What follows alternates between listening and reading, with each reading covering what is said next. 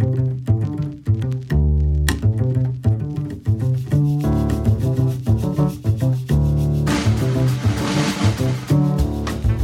Politicos, and welcome to another episode of The Trill, a podcast by The Trillium. My name is Aidan Shamandi. I'm a reporter here at The Trillium. Today, I'm joined by Dan Moulton, partner at Crestview Strategy and long-term Ontario Liberal. And as we were talking about earlier, just about the only neutral Liberal in the province, which is why Dan is perfectly placed to come on today to talk about the Ontario Liberal leadership race. On the weekend, November 25th and 26th, is when folks who want to will vote in the election. And then next Saturday, December 2nd, in downtown Toronto is when the new leader will be announced. So lots of important dates coming up, not to mention a Kitchener Centre by-election on November 30th. So lots of work for the party. So Dan, the race has been officially on for months now, unofficially for going back even to last election. And I'm just wondering if we could take a minute to step back, take a broad view, and just kind of assess what's the kind of biggest moments, some of the flashpoints in the campaign have been. I got a couple, but I'm wondering if we could get your thoughts on that first. Yeah, well, I think the reality that has most impacted this race was the adoption of a new set of rules. That moment really changed the dynamics. In 2020, after the 2018 election, there was a moment where Ontario Liberals were, obviously bruised from a disastrous election in 2018 and really rethinking how we should elect a leader. And I think there was a moment I want to say it was the 2019 AGM, where Liberals were considering a one-member, one-vote system and voted it down, decided to stick with the delegated convention, which was used in 2020 to elect then leader Stephen Del Duca. This time around, we have a completely different ballgame. We have a one-member, one-vote system where members are going to rank their ballot. They're going to vote in their local ridings. Those votes are going to then be counted in a weighted fashion, in which ridings will have a 100 points weighted system across the province, giving each region and each riding a really influential say in this race. That's a system that Conservative parties provincially and federally have used before, but it's the first time Ontario Liberals have used it. So that, for me, the adoption of that system and then seeing how campaigns have responded to that was probably the most important moment that kicked this whole thing off and defined the race in a huge way. Okay, I'm actually really glad you brought that up, because that wasn't one of the kind of flashpoints that I wanted to bring up. So I will park those for now and follow up on just kind of like how the weighted one member, one vote affects campaign strategy and campaign's potential paths to victory. Well, it's that regionality part for me, right? It's the fact that you cannot have your support concentrated in one part of the province. You really have to be able to turn out your members that are dedicated to voting for you, identified to vote for you, in every part of Ontario to hit an important mass in individual ridings in every region.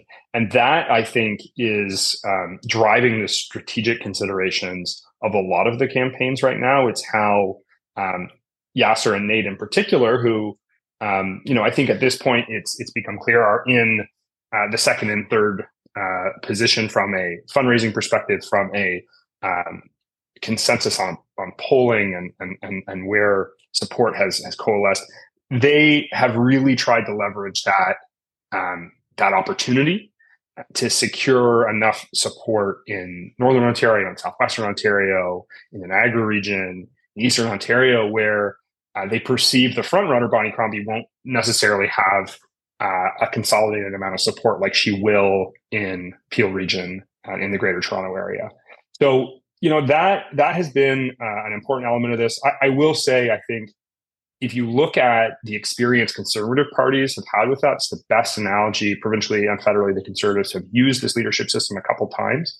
I think the experience they had was the first time they did it, much like Ontario Liberals are going through right now, nobody really knew how to change their approach. The muscle memory of leadership, of delegated conventions and leaderships in the past kicks in. And so I think I'm not sure we've seen a complete change. I think there'll be a lot of lessons learned by Ontario Liberals that have participated in all of the campaigns in this process. And we actually might see a more effective strategy in future campaigns.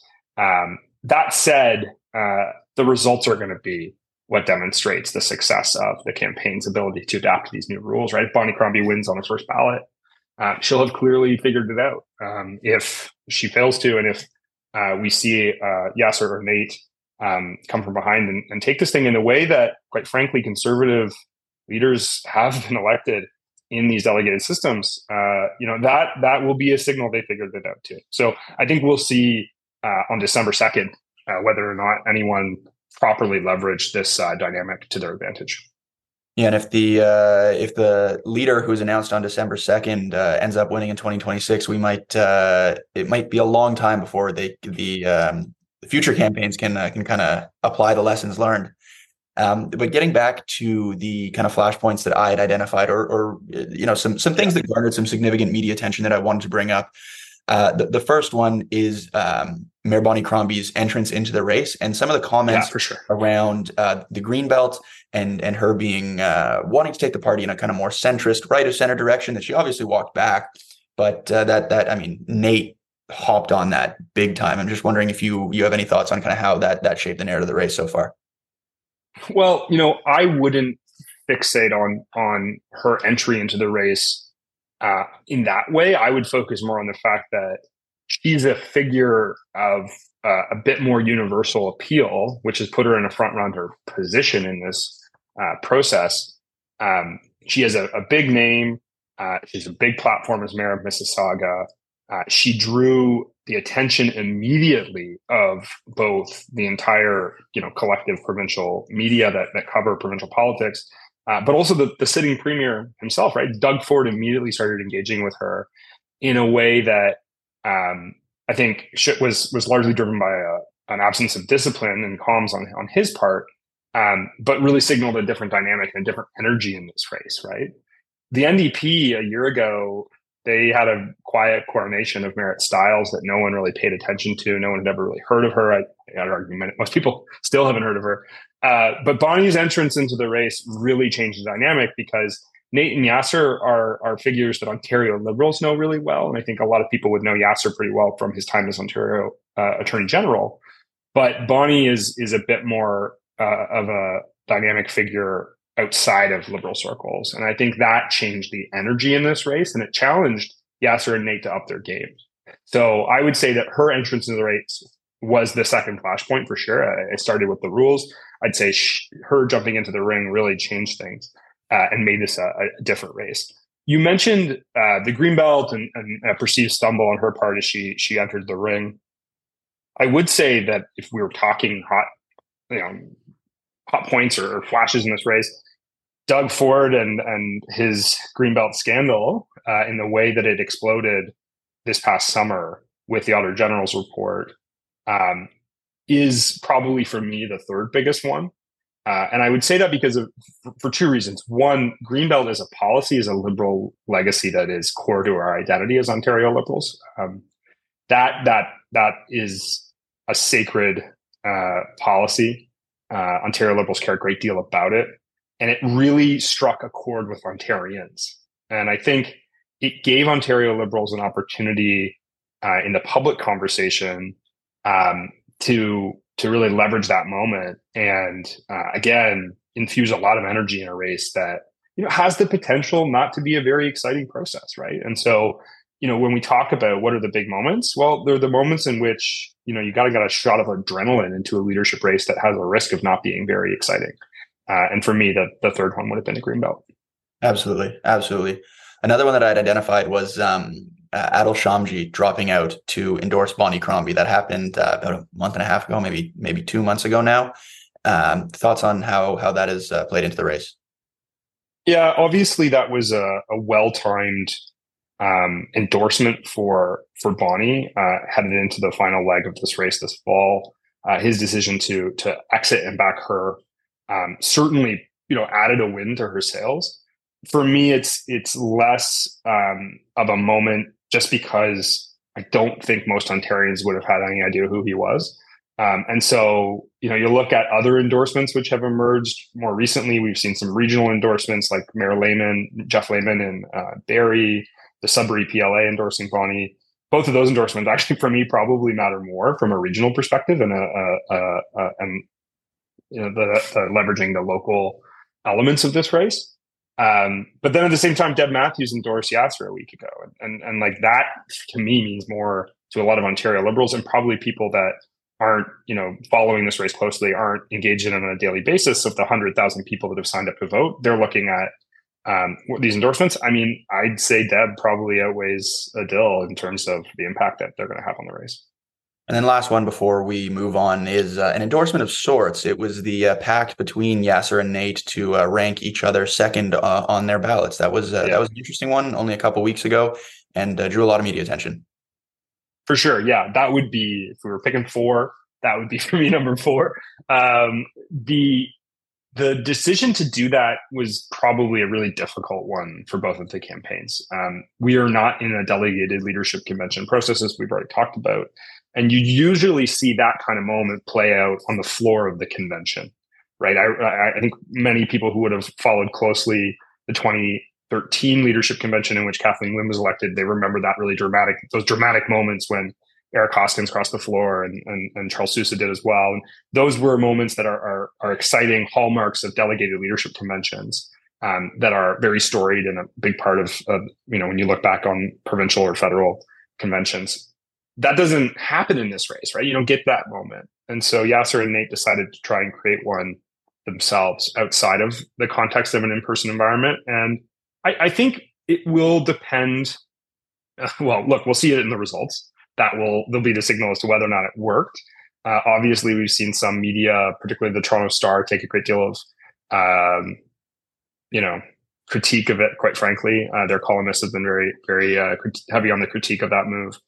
I would say when I look at that decision, what matters most, and we'll see if it plays out in the results, is they are coordinating their get out the vote efforts as part of that pact.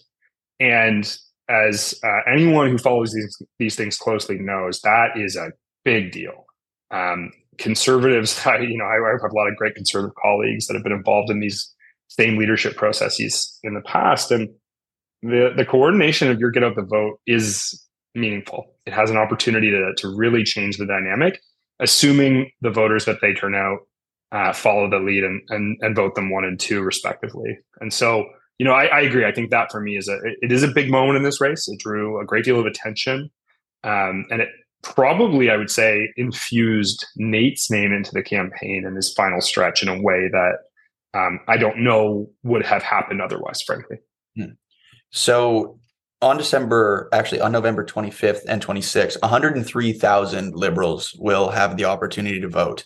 Obviously, 6 digits is a very big number, a significant jump from past leadership campaigns. Did that number surprise you at all? It certainly is a record, right? So, I mean, that is an impressive feat. I also know that the bulk of that 100,000 people didn't arrive to this process through one of the leadership campaigns. They came through the party, signed up on the website, took out a membership. I think part of that is driven by a frustration with the current government. The Doug Ford's Greenbelt scandal, I think, helped to add a certain energy to those numbers. So it is surprising in a way. You mentioned the voting this weekend. That's 100,000 people. We'll see what the turnout looks like. Membership was free.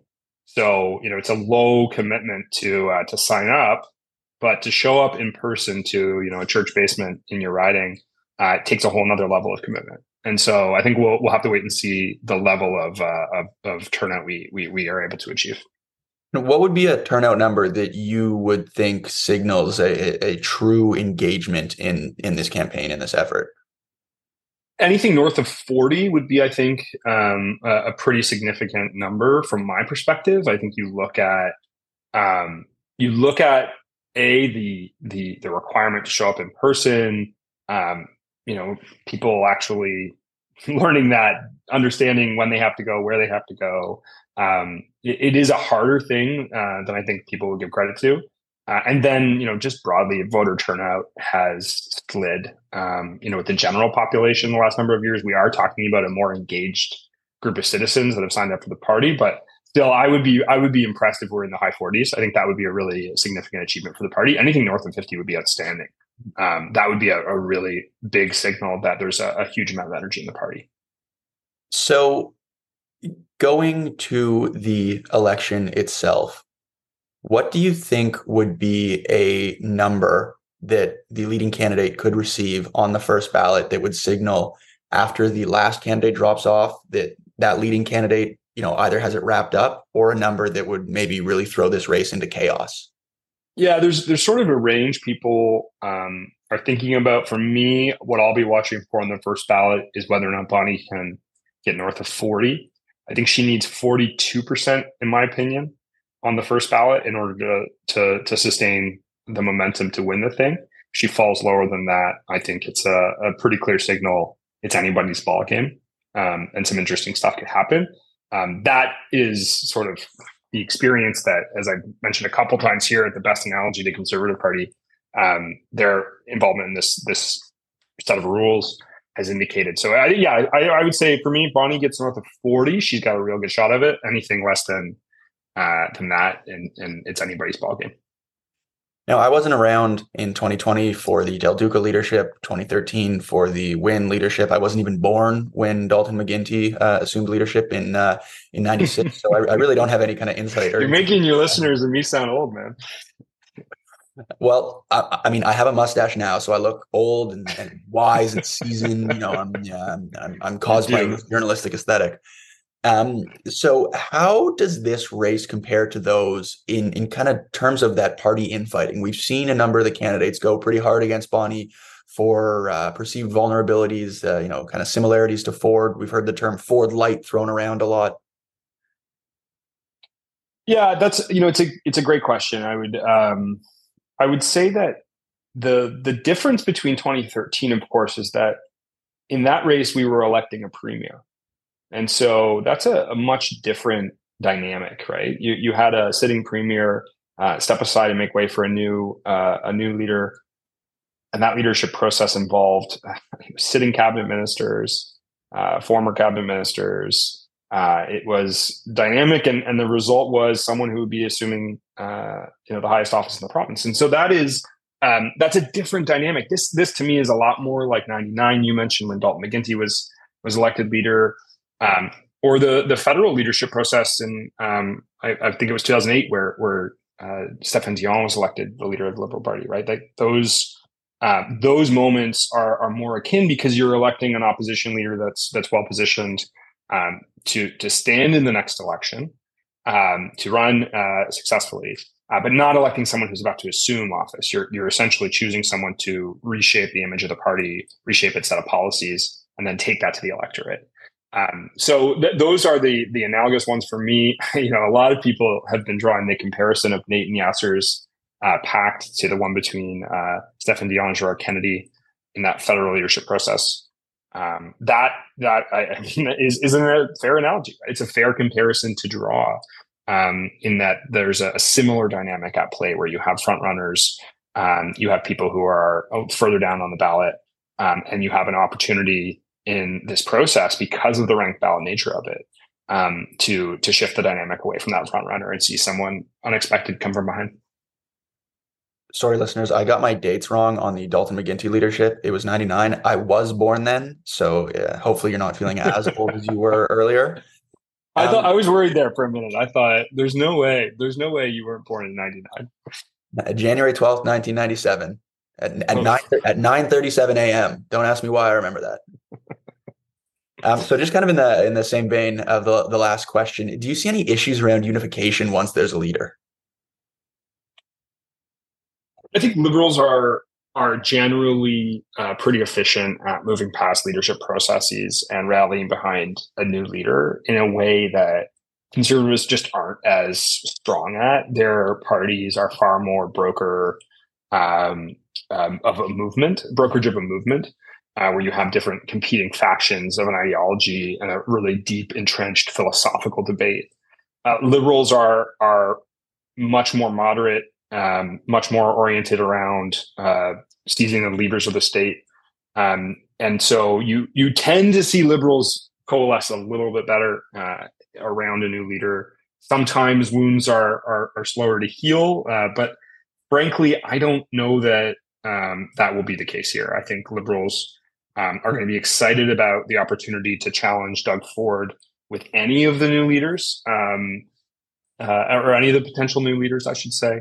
And so I think we will see a moment of rallying. I will say, though, it'll depend, right? I mean, if we have a surprise, and there will be a heavier lift for some. If Ted Chu comes from behind and wins this thing, as unlikely as that is, that's going to be a heavier lift. Not to unify liberals, but to move past a moment of shock, right?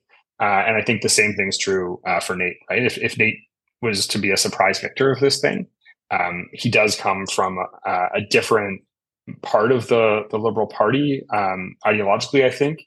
And so, he would have probably the biggest challenge in setting a standard, but I don't think it's impossible. And I think actually, he'd be pretty adept at that moment too.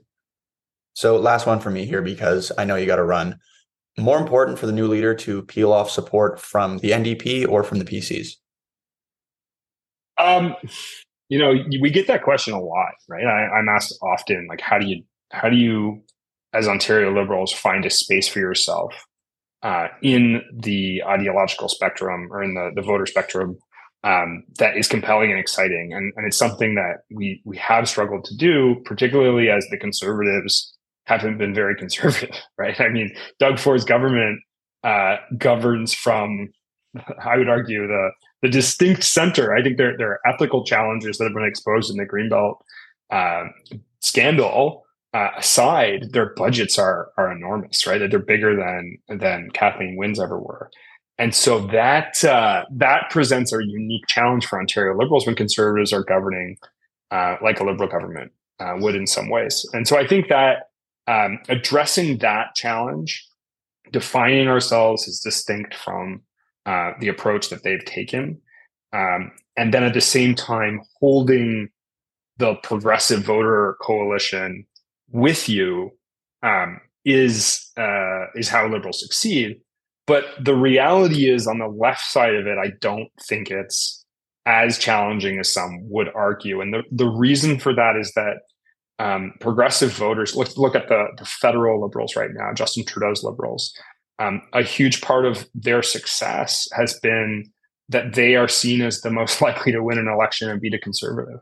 And the reality is that voters in Ontario, when they cast their ballot federally or provincially, they know that Liberals beat Conservatives. And so it's an easier lift, I think, to hold that progressive coalition together if you're a campaign strategist for the Liberal Party. It's not a walk in the park. You still have a lot of work to do. You have to be clearly the winner as well. Like, you can't be in this position where we were in 2022, where Stephen Del Duca kind of looked like a loser in that final week, at risk in his own riding. That really demoralizes. That really keeps progressive voters at home, or it lets them sort of cast their ballot, a bit more freely. But I would say our focus is going to end up being on occupying the left of center and winning back voters that have moved to the Conservatives in the last few elections, or stayed home, frankly, right? I mean, you look at turnout in 2022, in a lot of ridings, it was 24%, which is a shame, right? And I think that demonstrates the work of the Liberal Party. It's about getting people to show up, believe in our ability to win. Dan, thanks so much for the time. Really appreciate it. Anytime, man. It was really good to be here. Thanks for the invite, and all the best. I'll see you in the weeks ahead. It's going to be an exciting race. Absolutely. See you December 2nd. Listeners, stay tuned 2 weeks today for our next regular episode, but also watch your feed for a special live on the ground edition from the Liberal Leadership Convention announcement. You'll probably hear from announcement. Yeah, I was going to say, I'll be there, man. So we can chat then. All right. Cheers.